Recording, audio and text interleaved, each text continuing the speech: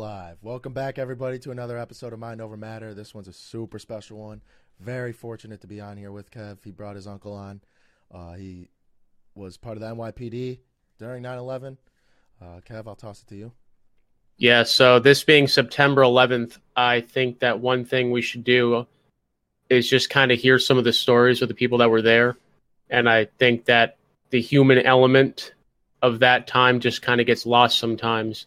We all know that what happened, but we don't really hear the human side of the story to that. So I brought on my uncle. He was in the New York Police Department during 9/11, and he is going to tell us all about his story and how everything went. So with that being said, let's get into it. Yes, sir. Let's do it.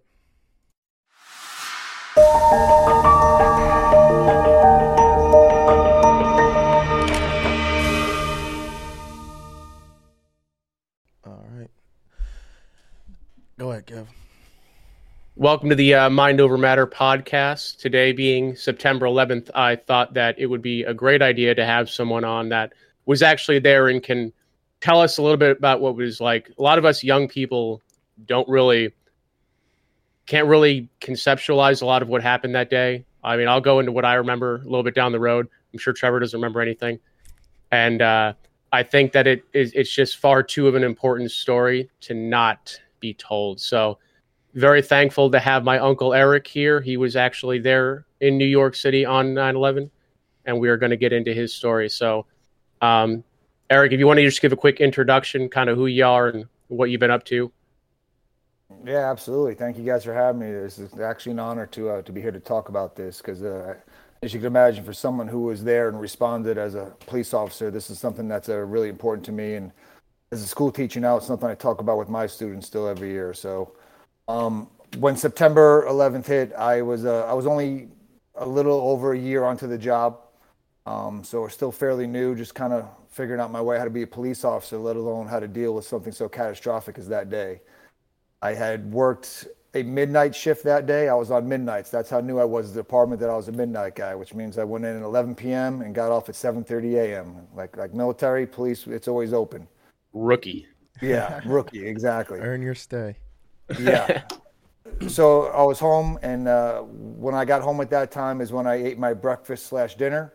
And I was home just relaxing, getting ready to go to sleep for the night. And like every morning I did, I was just kind of watching the news and got the breaking on the news that some kind of small plane had hit the World Trade Center. Thinking nothing of it, knowing I lived and worked in Brooklyn at this time, and the World Trade Center was in Manhattan, so it wasn't the borough that I worked in, not the borough that I lived in. My wife was working in the borough. She worked in Manhattan at the time. I knew where she worked in relation to the World Trade Center, so I really, at that time, initially was not all that concerned about anything, just about the people who was going to be directly involved right there. But they told you it was a small plane, so that could be like a little Cessna. They didn't say it was, like, you didn't know it was a passenger plane at that point. No, and especially in New York City, you got to figure there's a lot of tourist helicopters around that area. There's, Teterboro Airport right there. So it's not common for small planes to be flying right over those buildings, but there are small aircraft in that area. And 10 years earlier, we had an incident at the World Trade Center. So at that time, this initial time, me being home now, not at work, and still before more information, we just figured it was some kind of small plane aircraft. Again, this is fairly right away when it happened. So at that time, I went downstairs with my Aunt Teresa, because that's whose apartment I was living at, and her son was a firefighter, and he worked in Brooklyn, so not overly concerned, because at that time we kind of figured it wasn't a big deal. And then after watching about 45 minutes, I remember watching on television the second plane hitting live. And as soon as it hit the building, my television went out because the broadcast antenna was on top of that World Trade Center tower. Wait, you were watching it live then? Yes, because the news was broadcasting, right? So I'm home now. Oh, shit. Watching it on television. And as we're watching it, and you might have seen the footage these days, but it was broadcast news, and you can see the second plane fly right into that tower, and then my TV went out instantly. And kind of like, whoa, I don't think that was the first. Yeah. I think that was something new, right? We were like, that's not a replay of what just happened. And that's when things started escalating quickly. Was there any indication that there was another plane? Like, other than that video right there, and again, you can imagine, right? And you guys have been involved in it. When there's chaos, the radio is chaotic. Because I remember talking to my buddies when I finally got into work, like the police and the fire radios were jumping like crazy. You couldn't get a word in because now you got a second plane, you got people yelling into the radios, and we didn't train for something like this. This was not something that was in our handbook. This is not something that we prepared for. So we're kind of learning on the fly at this point, which gets me to where I move forward in my story now, that about an hour after that second plane, I was off now. I had just worked at midnight. They called in every single firefighter and every single police officer. If you were off duty, you were to report back to your precinct or firehouse. Because now we know a little bit more information. Now we are knowing that it's 2 passenger planes, okay? And now we have 2 buildings on fire with chaos going on downtown. This is the point where I started getting a little bit more nervous. Like, this is looking pretty bad here. This is 2 planes. And then the news breaks. I'm trying to remember if it was the Pentagon getting hit or the one that went down in Shanksville, Pennsylvania, where we knew now, okay, it's on purpose. There's something going on. And the big worry is what's going to happen next, right? Whatever's going on, it's not done yet because that's not an accident. It's 2 planes hitting it, not an accident, a plane hitting the Pentagon. So now we're worrying about what's going on next. So at this point, we're all called back into our precincts. Firemen are called into it. You either go downtown, help it in that situation, or to cover your local precincts because you have people scared. You have chaos going on. And chaos brings out crime a lot, right? So we need to make sure we maintain law and order in our precincts and answer 911 calls along with sending responders downtown to deal with that situation. So they call everyone into work, right? Right. And what was like the vibe, I guess, of everyone there? Yeah, that's a great question. The vibe on that was 2 things. It was one of uncertainty, which when you're in the police department, if you have uncertainty, that's never a good feeling, right? You want to be trained and prepared for every scenario that you come across. This way you can be ready for it. When you have uncertainty, that's not a good feeling. And the next one was nervousness because we didn't know what was coming next. Yeah. Right? I mean, we didn't know. And by the time I got to my precinct, both buildings had come down. Oh, my God. And that was a game changer because you see the building come down and you have massive life loss, right? So when that happened, right, everybody kind of got into a frenzy and it wasn't even anger yet. It was, what do we do now, right? My captain, the CEO of my precinct, he's like, I've never done this. I'm learning just like you guys are. We didn't know what to do. And it was kind of like they sent thousands of cops all throughout the boroughs. They sent hundreds of cops downtown.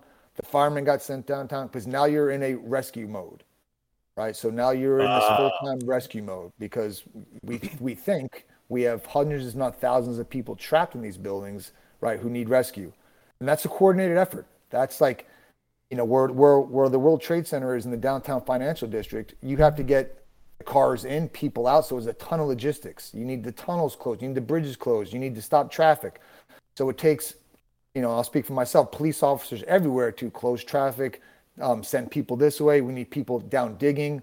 So to plan all that as it's happening in real time was a massive, massive undertaking that people way above me had to make. And you're in Manhattan too, which is not known for being like able to get in and out of real easily. Oh yeah, exactly. You're talking a morning, right? It was 9:15 in the morning, so people are going to work. You have thousands and thousands of people coming in and out of Manhattan every day to do work aside from touristy, right? The tourist season was kind of over, after the summer. But you're right, Kevin. You just have, in general, people everywhere. So we kind of like took our directions from our supervisors and kind of like figured out what to do. Now, my initial job on day one, again, I just worked at midnight. I went back to work. They sent people from my precinct to respond there. I did not go day one. I went day 2 because they needed us to cover patrol because 911 calls don't stop. Right? I didn't think there's still domestic violence. I haven't thought about that a single time. Every single time I thought about 9/11, I have not thought about like just within the cities around it. Like those people are probably going insane. Oh yeah, people at home looking at the news are probably calling thinking, "Hey, are you guys on this yet?" Like, because Right, there's people right. like that. Yeah, and there's always something going on, right? We're busy enough, but again, you still have domestic violence, you still have assaults, you still have robberies going on, you still have disputes. So we still need to answer 911 calls while we're also sending people and concerned about loved ones, you know, at the towers. And we're just talking on day one now. So you can imagine going to a noise complaint, right? I worked in the housing authority, so I go to, and I said, I remember telling these people, I remember saying like, we're here for this. Do you have any idea what's going on downtown right now? And we're getting dispatched because, you two are playing your music too loud and arguing. Like there are bigger problems, but it doesn't matter to a lot of people, right? So we still had to do our job. The firemen still had fires that they had to put out, and people with health problems that they go to, and car accidents are still happening. So the city is still going on, but meanwhile, you're adding in two buildings collapsing down with thousands of people trapped or dead. So that's a lot going on at once. What did it look like visually in the first day? All right, so you'll probably be able to understand this, and Trevor, you probably can too. I always tell people it looked like Gotham City. Think of the darkness. I think of like the weird kind of lights, because when I first got through there my second day with the pile of rubble, right? You have 104 stories of rubble, two buildings that smoldered, by the way, for like 36 days. It burned for 36 days. A month? Yes, the whole time. What That's how hot it hell? was. So when you come through the tunnel and you come up right there, it was dark. It was eerie. There were ash everywhere. There were no people except for emergency workers at this time. Everything was shut down. Buildings had broken windows because when the buildings came down, all the debris went sideways and destroyed multiple buildings next to it. So it was a very eerie, and I always say it was kind of like a Gotham City dark kind of feeling of being down there at that time. Are you okay if I show on screen the pictures from your Facebook of that day when we send this out? Oh yeah, absolutely. Okay, yeah, I'll get some pictures. We'll post them now because I've seen those and I'm like, it just looks like hell, frankly. Yeah, it does. And some of those ones, I don't know if they're all in there, but I can send you the other ones I have too. So as a historian, right? I'm a political science major from college, right? I love history. I knew this was a historical, right? Not in a good way. But so what I did, and I'll age myself a little bit here, is that I bought a disposable camera, to take down there with me when I did have a few minutes. I mean, we did 12-hour shifts down there, but I wanted to get some pictures to document like what was going on down there. And that was some of the pictures that you'll see on there of just streets in downtown Manhattan that you can't even see the street because it's covered in ash and paper. I mean, where I lived in Brooklyn, we were getting ashes and paper to us in Brooklyn from all the way downtown Manhattan. Yeah. No kidding. Did you ever, like, what was your immediate thought of who did it? Because like, I'm thinking if something happened right now, I'd be like, fucking Russia's at something, Yeah, right. That's what you think. So at the time, that was our initial thought. It probably was someone with bin Laden, because back in those days, we had a lot of troubles. We had the USS Cole, right? We had, the World Trade Center 10 years earlier, had the bomb go off in the basement of it. So there had been some numerous, the U.S. Embassy in Kenya, right? There was numerous terrorist attacks that were leading up to this point. So that was the initial reaction. And jump ahead of my story a few days, and you guys might have seen the footage from it now, but when George Bush had down there for his first day, President Bush, right?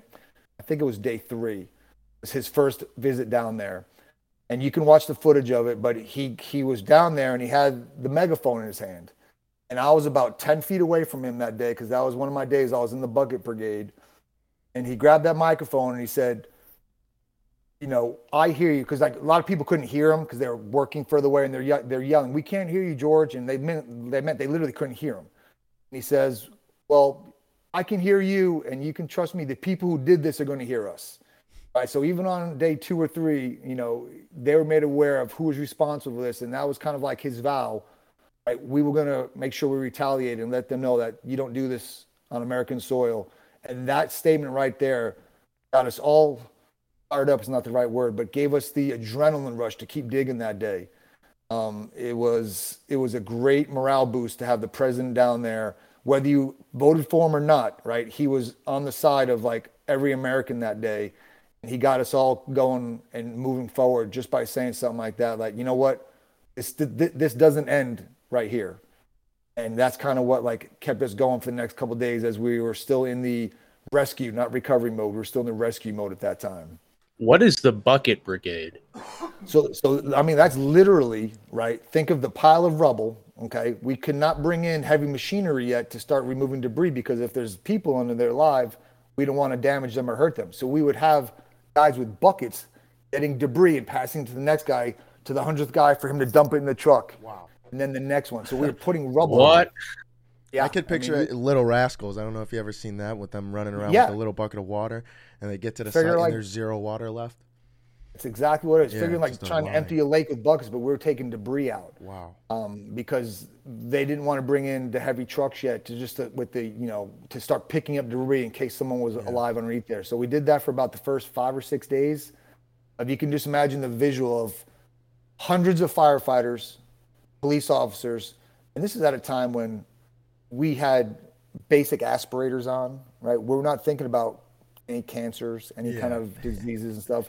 And as you see, this shirt I'm wearing right now, okay, this shirt is a sergeant who worked in my command who was down there on a regular basis, who passed away 2 years ago from 9/11 related cancer. He developed throat cancer. He was the healthiest. Wow. He was the hulking mass in our precinct. So those first responders, who were down there exposed to this, we've lost hundreds of firefighters and police officers from cancer years later from what they developed that day because, again, they didn't stop us from digging. Like I had an aspirator on, but there was tons of firemen who did nothing because they just want to find their brothers and sisters. Yep. So that's just another aspect that this all can tell you that even today people are losing their lives from what happened on September 11th. Yeah, that to me is the remarkable thing is that I would have to believe even if they knew they were going to get cancer in 20 years, they probably would have still gone. Yeah, and you guys are the perfect two guys for this, right? When your job is what it is, right? In the military, you're running into the fire, right? That's what you signed up for. You knew ahead of time. If your job is fire, police, military, and your job is to go help those, you do that and face a danger, right? Otherwise, you're not in the right job. So there was no stopping these guys, and we had retired firemen. If you go back and watch George Bush on that first day when he's down there, he's got an elderly gentleman he's standing on the car with his arm around. He was a retired fireman who responded there on his own time to go help dig. He had been retired for years, and he went down there to go dig down to try to find people, not even getting paid for it, just wanted to go down there and help. So it was a massive undertaking that lasted until July of the following year of getting all the debris out there. What? I was a part of that. Yeah. July. Oh my God. So from the day it happened, okay, the bucket brigade, okay, turned into basically recovery of all of the buildings, right, of everything. So everything had to be cleared out of there, right? You can't leave all that debris. So for from September to July, 24 hours a day, 7 days a week, it never stopped. Christmas, New Year's Eve, there was always constant removal of debris being taken out of there and being sent to Staten Island, to the Staten Island landfill, which is where I spent half of my time too. Half of my time at Ground Zero, I would go down there. Half the time I would go to the Staten Island landfill. What they would do at the landfill is the large pieces of debris, we're talking giant pieces of metal, everything you can imagine gets dumped in a field. We would go out there. We'd have full Tyvek suits on. We have aspirators on, boots, gloves. We would sift through anything we can find, do all that to try to find any kind of evidence, whether it be driver's license, whether it be bones, whether it be hair, shoes. We looked for any kind of evidence we can find to either give back to the family or help in the investigation. So I did that numerous days. Now I was a police officer. I'm not a forensic pathologist, right? I'm not trained, right? I'm not trained in that. But that's what they had us do. Go down there and sift through that. So then after the big debris, they would take that to these giant sifters, where these machines would vibrate like ridiculously fast, and it would shake all these small pieces onto a conveyor belt. And we would sit there for hours and just watch the conveyor belt go by and look for smaller pieces of evidence. And I found wedding rings.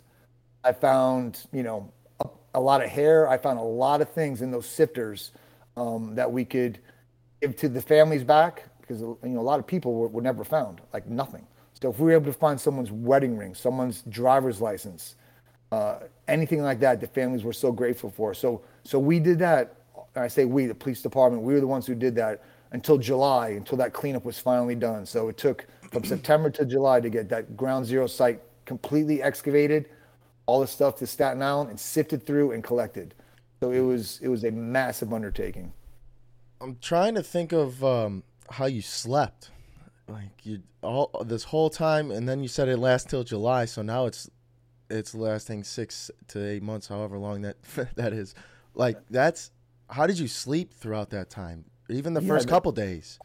That's a great question too, because when we got sent, remember I was a midnight guy, so I would work. Let's say I did 2 days of midnights, and then when you go to the landfill, it's during the day. So then I would do a day shift and then come back that night for a midnight shift. So the sleeping was tough on those ones. But what did help is that you were exhausted by the time you got home, right? Because there were no days off. So once they called everybody in that first day, they also canceled all days off. We called them RDOs, regular days off. Vacations canceled. They didn't give anybody, they needed everybody hands on deck. So we were working 7 days a week, 12-hour shifts. Wait, the whole time? Well, for about the first 30 days, not the whole time. Okay, for the first month. Right? Still, So God. So I know, and you know, the one positive of that is guys who are at the last year of their career for their pensions, the amount of overtime money, right? So, you know, we get paid for that stuff. So guys who were in their last year, they really banked their pension and were able to, you know, kind of go out with, you know, with that extra cash in their pocket. But yeah, we did 30 days without a day off, working 12-hour shifts. Yeah, I mean, I could only think of one thing that probably kept you going was just like the sense of purpose. Like that's what kept me going a lot, is like I'd be exhausted, but I knew that what I was doing was helping. Oh yeah, and helping and so necessary. Again, this is something that like the least we can do. Now, once we knew it was recovery, right? We're not in rescue anymore. You're right, Kevin. That's like to be able to help out somebody, help out a family, right, who lost a loved one, whose loved one completely disappeared off this planet. If we could help them in any small way, that was a driving motivational factor, not just for me, but for all the police down there. Because we went down there and worked our tails off. I mean, there was no quit. Whether it was the first hour of your shift or the 12th hour of your shift, we give it everything we got because we knew there were people counting on us. And this is the job, you know, that we signed up for, to help people. And this was the ultimate way that we could help somebody out, is to go down there and give them everything that we had. Yeah, that's what I was just going to say. It's kind of comparable to overseas, when going overseas. I mean, everybody in the Army within our shop was itching to go overseas. I can't wait to go over there because of that sense of purpose. You know, when you're over there, you're doing everything you can to save America, or doing everything you can to help America save other people, whatever it is. So I can only imagine like sifting through anything and finding anything, that sense of purpose. When it ended at the end of July, how did you feel? Yeah, that was it was kind of like a mixed thing. Like, you know, here we are, we're done now. But it was also a sense of relief that here we are, we're done now. Yeah, because it was a job that needed to be done. It was a long job. I mean, the iron workers worked their tails off. I mean, fire department, rescue workers, we all put in as much as we could for it. And it was kind of a sense of, all right, we need to turn the page on this. We need to try to get back to as normal as we can. We were still at war at that time, because this was like July. And here we have, you know, the reminder right now, because at that point, the Freedom Tower wasn't built. It was 2 empty holes, you know, right down in lower Manhattan that you can see very well. That was, you know, the World Trade Center is one of the most visited tourist attractions in the world. So, you know, there were people everywhere on that. So it was an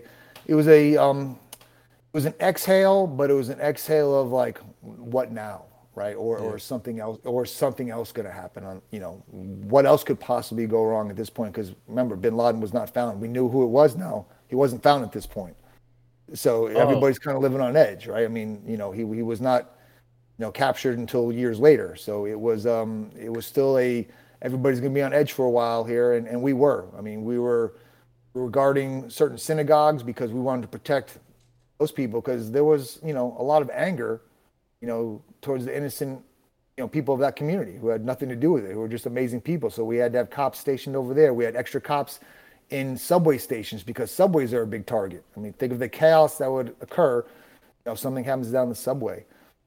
So the whole 9/11, it really changed the police and fire department too, in how do you respond and how do you prepare for things like this, right? It was kind of like we were in a reactive mode. Now we had to get proactive. How can we get in front of it in case something like this happens? So Here we go. All right. time for Yeah, that. we're back.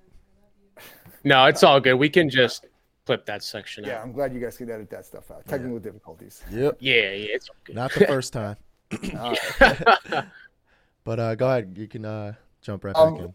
Yeah, so what I was at here, so don't forget at this time, right? Like my wife, Kevin's aunt was working in Manhattan, right? So like think of the commuters, right? The people who worked there.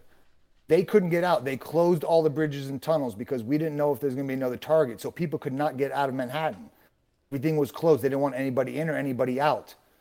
So you have, thousands, if not millions of people who want to leave Manhattan who are not allowed to leave Manhattan until it was deemed safe.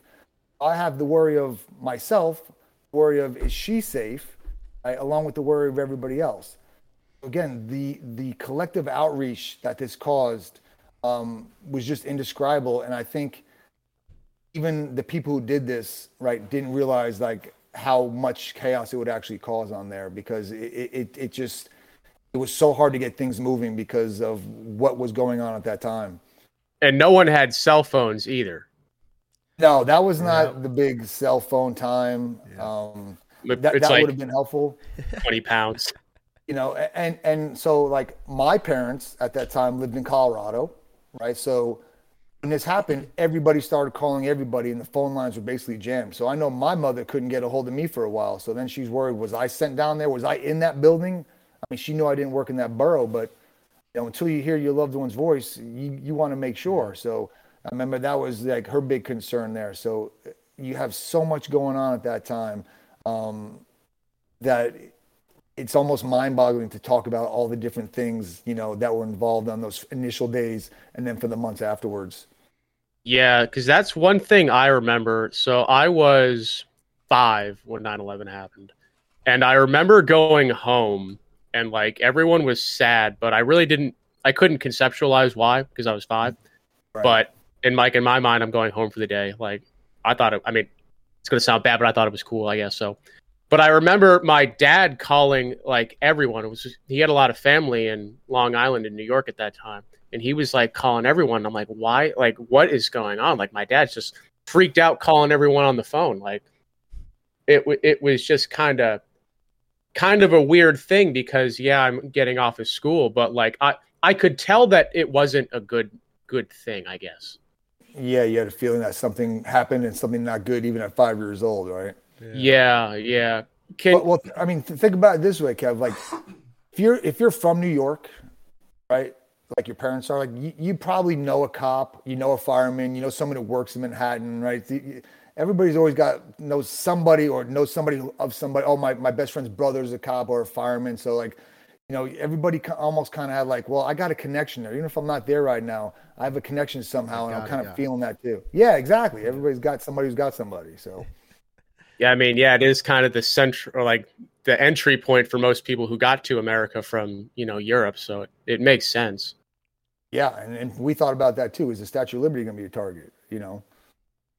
When did you guys hear that the Pentagon got hit?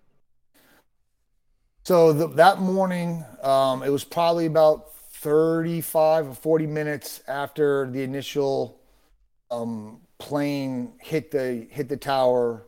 I can't remember if it was the first or second tower, is when the news broke that, hey, there's been an explosion at the Pentagon, and eyewitnesses are reporting that a plane hit that too.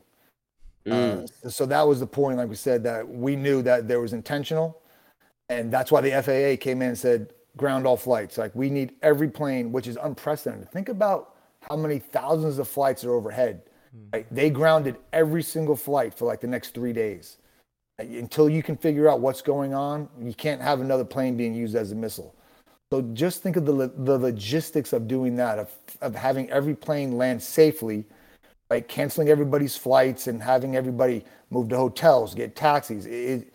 It's just the overall aspect of it is just so almost incomprehensible, my apologies, about what what this all led to, right? Just the grounding of the planes, right, for the next day or two is amazing undertaking to go through. And this was back when, like, so my dad was telling me before 9/11, you could pretty much walk right up to the plane, damn near. Like, there wasn't like a TSA or anything. Yeah, everybody went through security, but it wasn't, it wasn't like it is now. It was very basic, right? You wanted to pick up someone at the gate, you walked to the gate. You wanted to drop someone off the gate, you basically went to the gate. And that's when they changed it to ticketed passengers only. They didn't want anybody near that area that wasn't a ticketed passenger. Once again, a reactive situation that it's not even something that you would think about. Like, there's always been terrorism in airplanes, but they'd never been used, right? They'd never used a plane before. I guess you think about kamikaze pilots, in World War II and down in Pearl Harbor, but like, no one ever thought of like someone would take a personal, airliner jet and hijack it and fly into buildings. It just wasn't even something on anybody's radar, which is why nobody really planned for that. So, hence all the changes now. The doors are locked for the cockpit. The security is only for ticketed passengers. So so there are some good things that come out of this. You do learn from situations like this. It was 7 months of really hard, going to a lot of funerals. The first few, and a lot of funerals I went to, they were empty caskets because nothing was ever found, right? Which is a really eerie and sad kind of experience to go to. And I remember the first one I went to was for a police officer from the emergency services unit. There were 23 NYPD officers killed, and I went to his first, and we knew that they never recovered him at all, anything from him. I think they might have gotten his shield from the from Staten Island landfill, but I remember going to it, and they had the casket go by, and I remember saying, like, what's in there? And just thinking for that family, like his parents and his wife, like, here's a loved one that, like, I can't go visit him anywhere, right? He's not here anymore. So it's a really unbelievable thought. And this is something I tell my fifth graders every year when I do this presentation. I said, think about two office towers, right, that are both over 100 stories tall. Think about how many desks were in those towers, okay? I was at the Staten Island landfill. I went numerous times over 7 months. I never found one desk, meaning they were pulverized into an oblivion. What? We had wire, we had things like that where it was compacted and destroyed so much, it was basically like unrecognizable. You don't see things like that. They were literally destroyed. So, which is why it made it so hard to find, human bodies, because if the desk can't make it, right, a human body is not going to get through much, which is why so many people, nothing was ever found, right? We found some bodies, we found a few, body parts, not to get gruesome, but, found some body parts, but for many, there was nothing ever found, which is just awful for the families, which is one of those driving factors that make you want to go to work the next day to try to do the best you can to find something for them. Did you ever come across like any remains when you were doing your bucket brigade? I not at the bucket brigade, but at the landfill I did. And this was actually, it made it to the sifters. So remember I told you about the big field would have the big stuff we'd sift through, then all that stuff would be picked up, put on the sifters and come down the conveyor belt. And there would be six of us, three on one side of the conveyor belt, three in the other. I mean, sitting in these basically kind of stools, watching mostly rocks go by all day, small debris. And all of a sudden coming down there is this part of a leg from like the knee down. The foot's still there, comes straight down there. We picked it up off of there and brought it to my sergeant. And, there's always a supervisor. He said, all right, take it over to, there's a forensic unit over there. And we brought it over to them. And the guy was so thankful there. He's like, you have no idea comfort this will actually bring to a family, because we'll be able to identify it through DNA. I assumed it was a female because it had painted toenails, right? I mean, obviously that's not a guarantee, but it's probably a female. We were excited is not the right word because of how morbid it was, but we were relieved that we would be able to give this back to a family.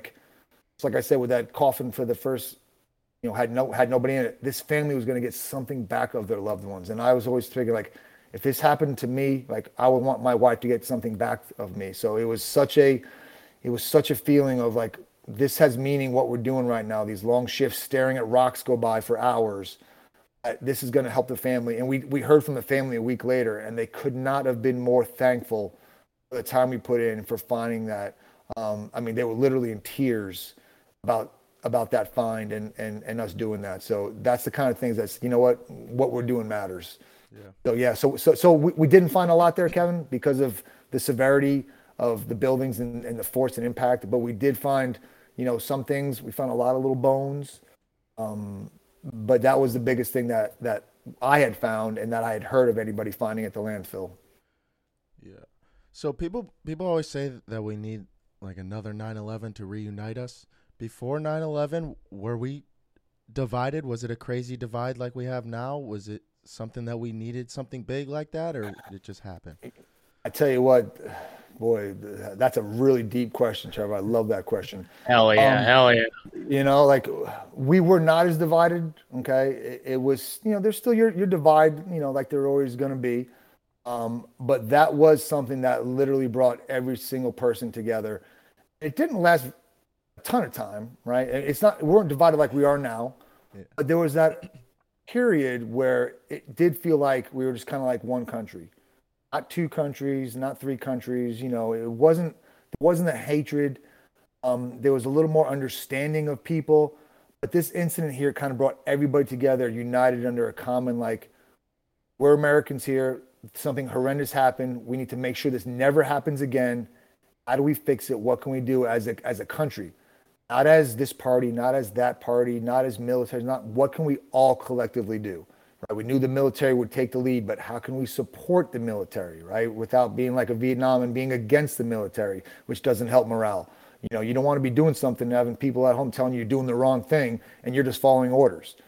So it really did, for a good while there, get us in a spot where like feeling good, right? And you saw it like when the sporting events started happening again. You saw the American flags draping the whole outfield, right? You saw the football games, okay? The American flag taking the whole 100 yards, and you got people standing up together, being united on that. So it really was amazing, how that happened. And I would never want that to happen again, but we could use that being united again under something obviously less catastrophic. That was a good time, right, for America to like stick their chest out and kind of show what we're made of and how we can band together in times of like the worst possible thing you could ever imagine or think of happening to your country. I'm thinking of when George Bush threw that first pitch out at Yankee Stadium, right down the pipe, man. Dude, that was the setter, right? And that was the Yankees in the World Series. Okay, unfortunately, we lost to Arizona in that World Series, but like that was something that like, and that's it, going back to Trevor's point. So if you bring out a president today to pitch out, right, you're gonna have the Democrats cheer, the Republicans boo, right? That night, every single person stood on their feet and cheered for George Bush. It didn't matter your political affiliation, what you thought. He was the commander in chief leading our country. We were united, and every single person stood and cheered louder than you could possibly imagine. And then when he threw that strike, it was like, damn, right? Yeah, right down the pipe, man. I mean, that was legit. If he would have bounced it, he still would have got that was legit, man. When you're the leader of the free world and you throw a strike in the World Series a few weeks after the worst, and at the Yankees too, at the Yankee Stadium, it couldn't be something. The Yankees themselves have always been like a big icon for baseball, American baseball. So it was cool for it to. I mean, it sucks it's in New York, but like the Yankees, George Bush, the strike. I mean, it brings people together, and that's what they needed. Yeah, it was amazing right there, and that's when the players were wearing hats. This in my New York, you can't really see it, but it's got the American flag on it. But most of the players had FDNY on one side. They had NYPD, they had PAP, the Port Authority Police Department, because they lost members. So we banded together as a nation. There's no doubt about it. And too, like the symbology of George Bush going out there like by himself is what struck me. Like this was, I don't know how long it was after the attack, but it could have been that long. But he walks out there and it's only him. There's no Secret Service. And like to me, what that said is like, we're not afraid of y'all. Like, yeah, and I think that was October his 30th. That was his decision. Okay. Yeah, wow. I think that was his call to say, you know what, I'm going out there and doing it. right? You know, I don't need anybody around me. I'm not worried about it. I'm a leader. What do leaders do? Leaders lead, right? And how do the best leaders lead? They lead by example. I don't need your words. I need you to show me. That's what a good leader does. And he went out there and led. I mean, not just baseball, but he led the country. Like, follow me, get on my back. I got it. Right? And that's what a leader will do. Yeah, I remember my English teacher from high school talking to us about it, and she was telling me, she's like, I would never want 9/11 to happen again, but I would give anything for a 9/12, just because everyone was so like unified, and people weren't like road raging, I'd imagine, at each other. No, there wasn't any of that. It was, how do we help each other? I mean, it was people volunteering to collect cases of water to bring to us down, you know, at Ground Zero, because those first couple of days we're doing bucket brigades. I mean, you can imagine, like, you know, you need to eat and drink, right? There's no restaurants around there open, so like we're getting food shipped in from Long Island and water shipped in, and people sleeping wherever. So anybody would help out in any way they could, right? Whether it be donating water, driving this there, babysitting some fireman's kids because he's got to work for the next, you know, 30 days straight. I mean, everybody banded together as best they could and did what they could to make a difference. And all of that really mattered. I mean, nothing was too little, nothing was too big at that time. So it was an amazing time in America. Unfortunately, it took a tragedy to make that happen. But it was an amazing time, you know, for all the people in our country, not just New Yorkers. Because I know people out west, like, you know, we're there with you. Like, we're doing everything we can. And we had fire departments from other counties and countries send supplies. Like, you know, we're all brothers and sisters at that time. We're just going to do everything we can to help you guys out. Yeah, I mean, you said your mother was in Colorado even, right? So you got, I'm sure she was helping in any way, shape, or form. Yeah, could, right? oh, absolutely. Oh, yeah, my grandma, yeah. Right? Yeah. And, you know, anything possibly that they could do, that they would do. Even if little that meant, hey, I'm going to call you and just talk to me, right? Yeah. Just let it off your chest, right? Whatever you need from me is what you're going to get. No questions asked. Yeah. Did they provide y'all like any kind of like counseling following all this? So, Kevin, your Aunt Kate for years has been saying she can't believe that there was no counseling giving. I mean, unless you went voluntarily, right? There was nothing given afterwards. And again, trained police officer, not trained psychiatrist, psychologist, criminologist. So they didn't offer any of that. There was also a little stigma on the job. Like, if you needed that kind of counseling services, they're afraid maybe they're going to take your gun from you and, like, you know, as they call you, put you on the rubber gun squad and you can't go on the street anymore if you have psychological problems, right? Because there's a stigma with getting counseling in the police department unfairly, because sometimes people just need to talk. Doesn't mean they're not safe or they're going to hurt themselves. So it was never offered, and it really wasn't talked about that much. It's talked about more today about guys who were down there back then. You know, did they get themselves some help? Did they need the help? Do they need help today? Because there's still people nowadays who, you know, who did way more than I did, who saw a lot more than I did, who still have trouble with it. So it wasn't offered, and I think if something like that happened today, I think it's a little more okay to be able to get counseling without, you know, being told that you're crazy. You know, it's just supposed to help you. So I would hope if something like that happened, that they'd be a little more open towards something like that. I personally, and I've talked to my wife about this back in the day, I never felt like, yeah, I need to get this out. I'm like feeling all pent up. You know, that's just how I am.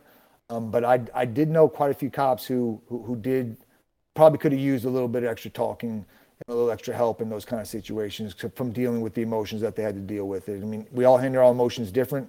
Some people need a little extra help in dealing with those emotions. Yeah, because like you're a very logical thinker. I mean, I'm the same way. Like, I have a job to do, I go and do it. But, yeah, I go pure logic. Yeah. But like, it's just a remarkable thing that you would have to do and be like, okay, if you get help, then, you know, you're going to get your gun taken away, or like people are going to talk shit about you. Yeah, totally there though. Yeah. I mean, we had the same thing in the Army. I was going to ask, you guys must have something similar, right? If my buddy's suffering from it right now. He went to get out and he didn't tell the VA anything mental health related, and it bit him in the ass because now he's not getting his disability for it. But that's why he didn't tell him, because the stigma. If I don't tell him, can I get, you know, will they take my guns? Well, who knows what could happen? Right, and that's a real issue because there are military and police when you go through the things that people go through, yeah, a little talking might not be the worst thing. In fact, it might save someone's life, right? Because too many people are doing dumb things and taking their own lives because they didn't get the help that they needed because of that stigma that goes with that. So after 9/11 happened, they didn't offer that kind of stuff, but I'm hoping some guys got it on their own and we kind of relied on each other, our spouses. But, if you're a 22-year-old rookie at that time, I was married and I was lucky, but you go home, live in your parents' house, you go home and play, video games at night, you have no one to talk to. That might be really hard to deal with. So again, Yeah, just that another was one of the things that come along with this. that was my next question because when I hit my depression stage and everything, I mean I was able to turn to Kevin right away. It was my leader, so it was nice, easy transition to go right into that. My buddy was able to just call me right up, just talk to me about it. Were you guys like that? Did you guys ever like do a dinner or something? Like, hey guys, come to my house. We'll just Yeah, we we, we, we hang we out. did, but I tell you what, the fire department, those guys are tighter than police officers. Like those fire department guys, I mean, they are each other's kids' godparents. Those guys really Yeah, did, and I know quite a few that really relied on each other. We did to a point, not as much as we probably should have. Looking back on it now, that would have been a good thing because you know, you can relate to somebody who's walked in your shoes, right? And you can help each other, just like you said, like you turn to Kevin, right? You guys turn to each other because you can understand each other, right? You're not going to cast judgment on somebody. So we as police officers probably should have done that more, right? And which is an excellent point, right? Which probably is not brought up enough. Like, hey, maybe you guys should have relied on each other more and been open about it. You know what? Hey, I'm really suffering right here. But again, if I go tell that to my friend and he go tells the CO, next thing you know, my gun is taken and I'm inside for the next year. So I think it was more of that fear of like, if I open up, what's going to happen to me rather than how can I get help on this?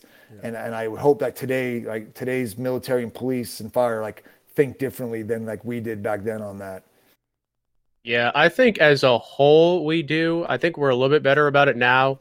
One thing I think that is nice, if you could call it, about the mental health problem is that it's so reliant on like an individual basis. Like if Trevor comes up to me and says he needs help, I can give him all the help that he needs and in every way that I can, or like I can just say quit being a bitch and get back to work. But like the individual can affect that problem. There's rarely problems that one person can affect, but mental health with talking to each other and getting help, like that is that is something that only takes one person to kind of influence.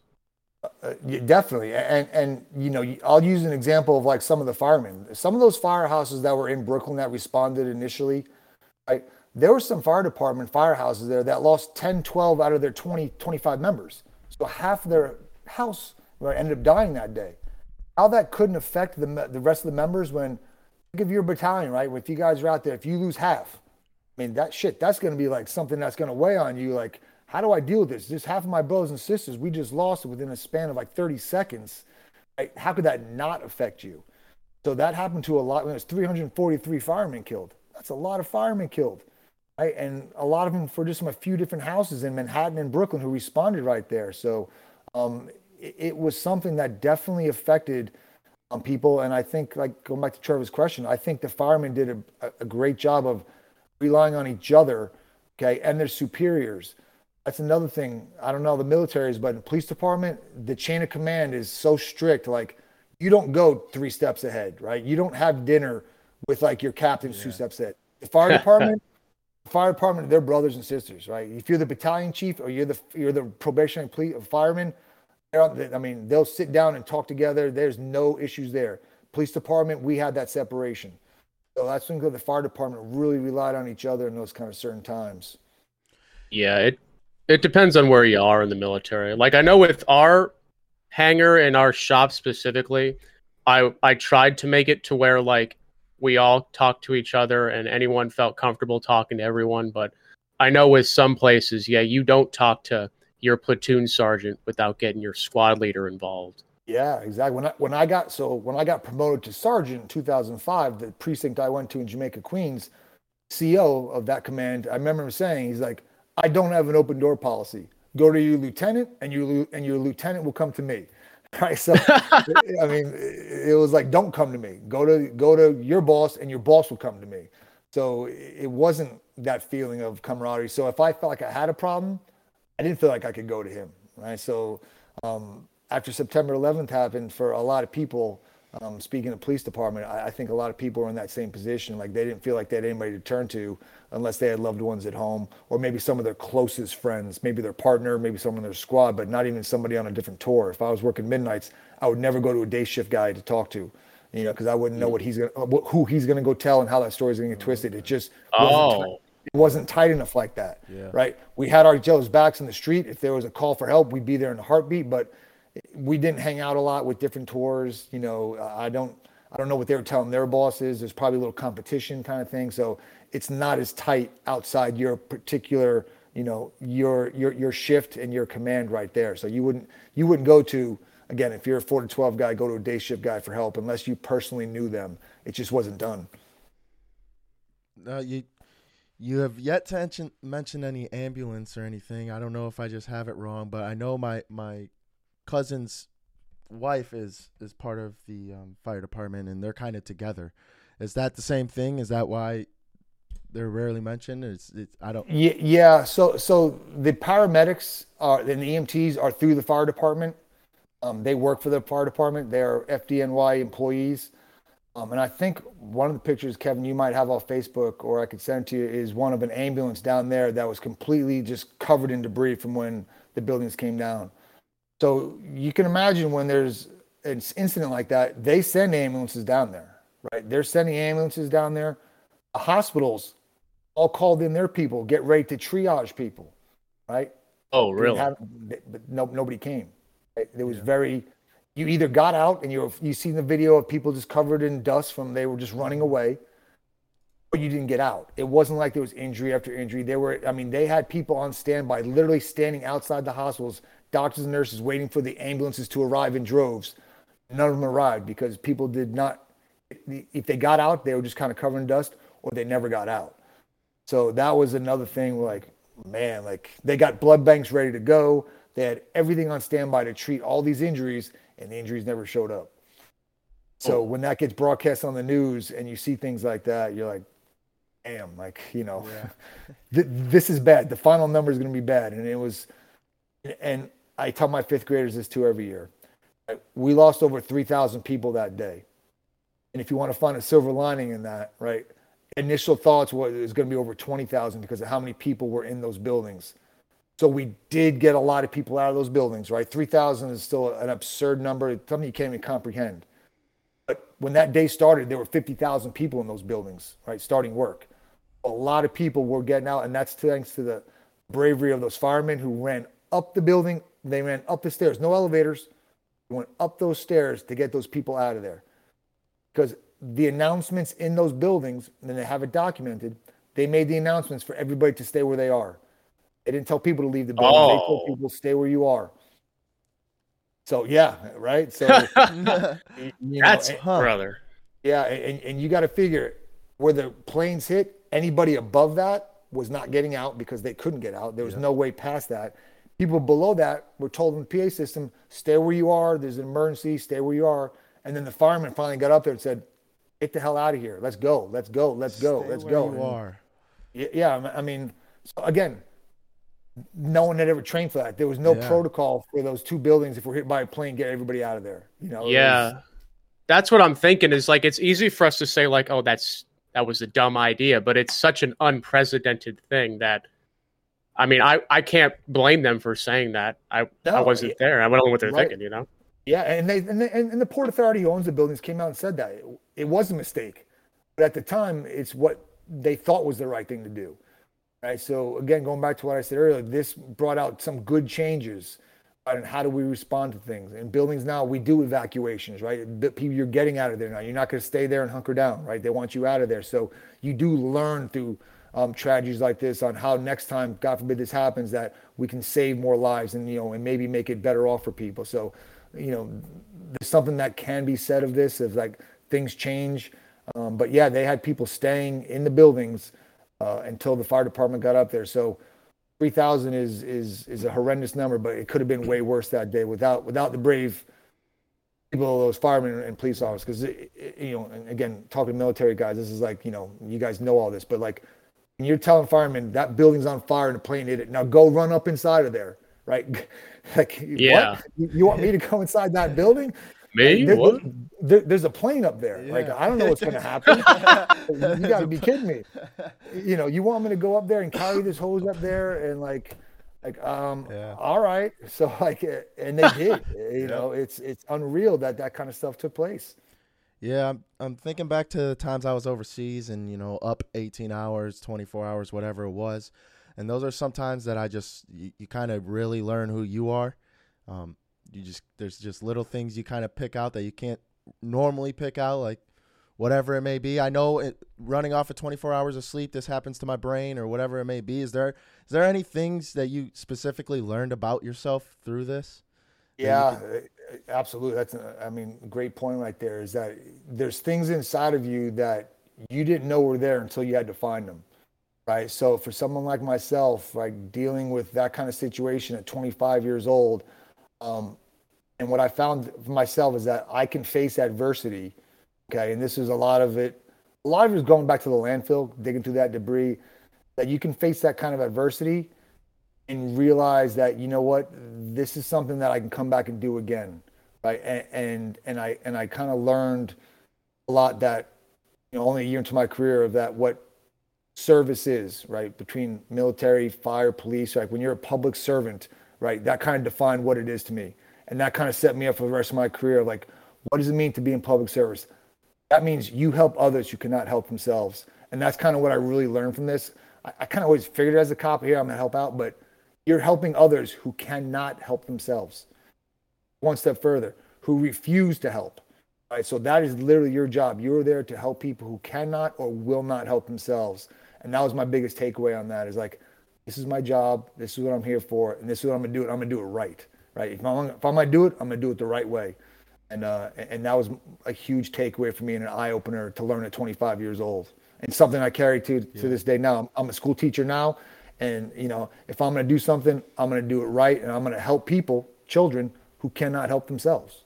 Right. So I've stayed in that same field of helping others who cannot or will not help themselves for whatever their reasons. Can I ask then, so was there a shift in kind of the energy after this all happened to like anger? Absolutely. Yeah. What did that look like? Good one. So, are you talking about like within the police department or in the country at that time? Both. Okay. So within the police department, obviously you have to be a little more professional about it. But there was definitely an anger of like, how dare you? One of those kind of things. And that happens a lot with the younger cops, a lot of the rookies, because when you put on that uniform for the first time, you kind of have that feeling anyway of like, I'm the police, like you don't have the right to talk back to me. How dare you insult me? How dare you do this? So there was a definite feeling of like who do you think you are? I mean, you have no idea what you just did, like you don't do that to us. Yeah. So there was some anger on that, and the country was, the country was upset too. Maybe not in the exact same way, but between anger and fear of like, wow, how did we let this happen? Right? We trusted our government to protect us, and it failed that day, right? And it did for numerous reasons, numerous levels, right? So I think there was some anger / fear with the rest of the country at that time of like, how did this happen, and can it happen again? And this cannot happen again. One of those kind of things. Like whatever you guys got to do in government, you got to make sure this doesn't happen again. We don't know what the answers are, but figure them out, because this is what we want as an American people. Yeah, that's what trips me up so much about doing some research about like the people that like flew the planes, is when they were in flight school and they were asking like, oh, we don't need to know how to land or how to take off. We just need to know how to fly. Like, what? Yeah, if that's not a red flag, again, we are reactive now, right? If you go to a flight school now and do that, now it's an automatic notification. Right? At the time, it's like, all right, thank you, pay the money. We'll teach you how to fly. If you don't want to land, that's okay. But that's one of those indicators that should have been, maybe something isn't quite right here. This doesn't really make sense. Why you only want to know this part and not this part of the flight. Yeah, it's just, I mean, it seems so obvious in hindsight, but I just remember that like nothing like that had ever happened yet. So you wouldn't really necessarily think, oh, this guy's going to fly a plane into the World Trade Center. Yeah. You know, like you wouldn't Why think would he that. not want to know how to fly or not know Right. how to land? Yeah, and they, I mean, it was also done with like box cutters. There were no guns on the planes. I mean, the planes were hijacked with, you know, sharp, small instruments. So that was never even really like a big thought of like someone being able to take over a plane with like a box cutter, but probably because no one ever thought about it. Obviously, that's a weapon, and you can do some serious damage in that. But none of the hijackers had a gun on them. Not one person. Yeah, going back to a little bit of leadership, though, back to, you know, the people are angry at the government a little bit. Like, how did this happen? All of that. How did do you remember how George Bush handled that? I mean, he seemed to handle the rest well. Yeah, I don't. he did great with that, and living in New York City at the time, we had Rudy Giuliani was the mayor, not the Rudy Giuliani of today, but the Rudy Giuliani of back then.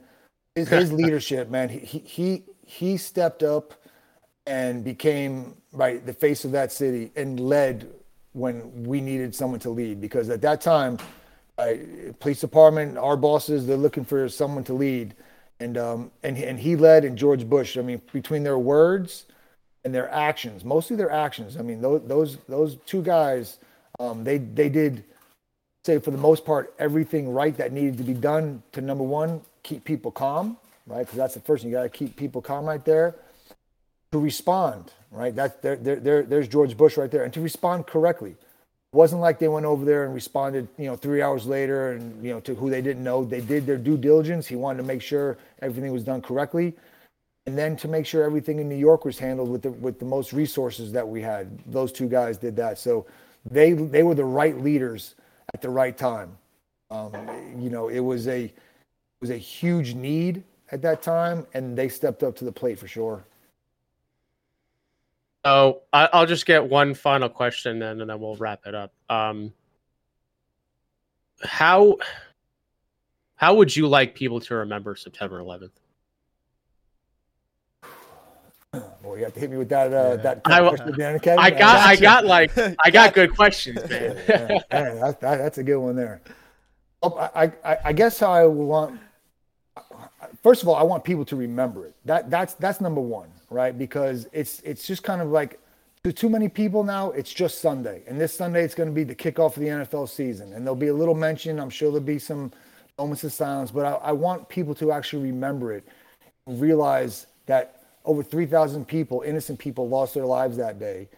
And that there were hundreds and thousands of people who went in and did everything they could to save them, okay, and make them better and make sure that they had normal lives after that, and then continue that for months and months. So it's not so much I want people I just want people to remember it and realize what happened that day and the sacrifices that were made and everything that went forward from that day, to make it better and more safe and make it safer for everybody, because there was a lot of people involved. There's a lot of really smart people making decisions that really turned this country around and pulled us out of that darkest time that we've been in there. So that's my biggest thing, is like, and you see it says 9/11, don't forget. And we say that as first responders, like, don't forget, right? On this Sunday, just take a minute to think about, right, what people went through that day. The survivors, those who were lost, the first responders, the people in the buildings, the people in Manhattan. It affected everybody in some way. And I think if we, as Americans, just take a few minutes to think about that, and I'm hoping someday they still make that a national holiday. I think it should be a national holiday on that day. And just realize that there were sacrifices made and sacrifices still being made. Like my friend Terry, who passed away from cancer related to 9/11, that'll go a long way if people really take a second to think back of this dark day in history and how we've moved forward since then. Jared, do you have anything you wanted to add before I wrap it up? No, go ahead, man.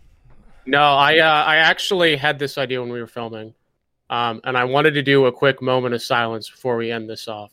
So, if y'all don't mind, we'll do that now. I think that's a great idea.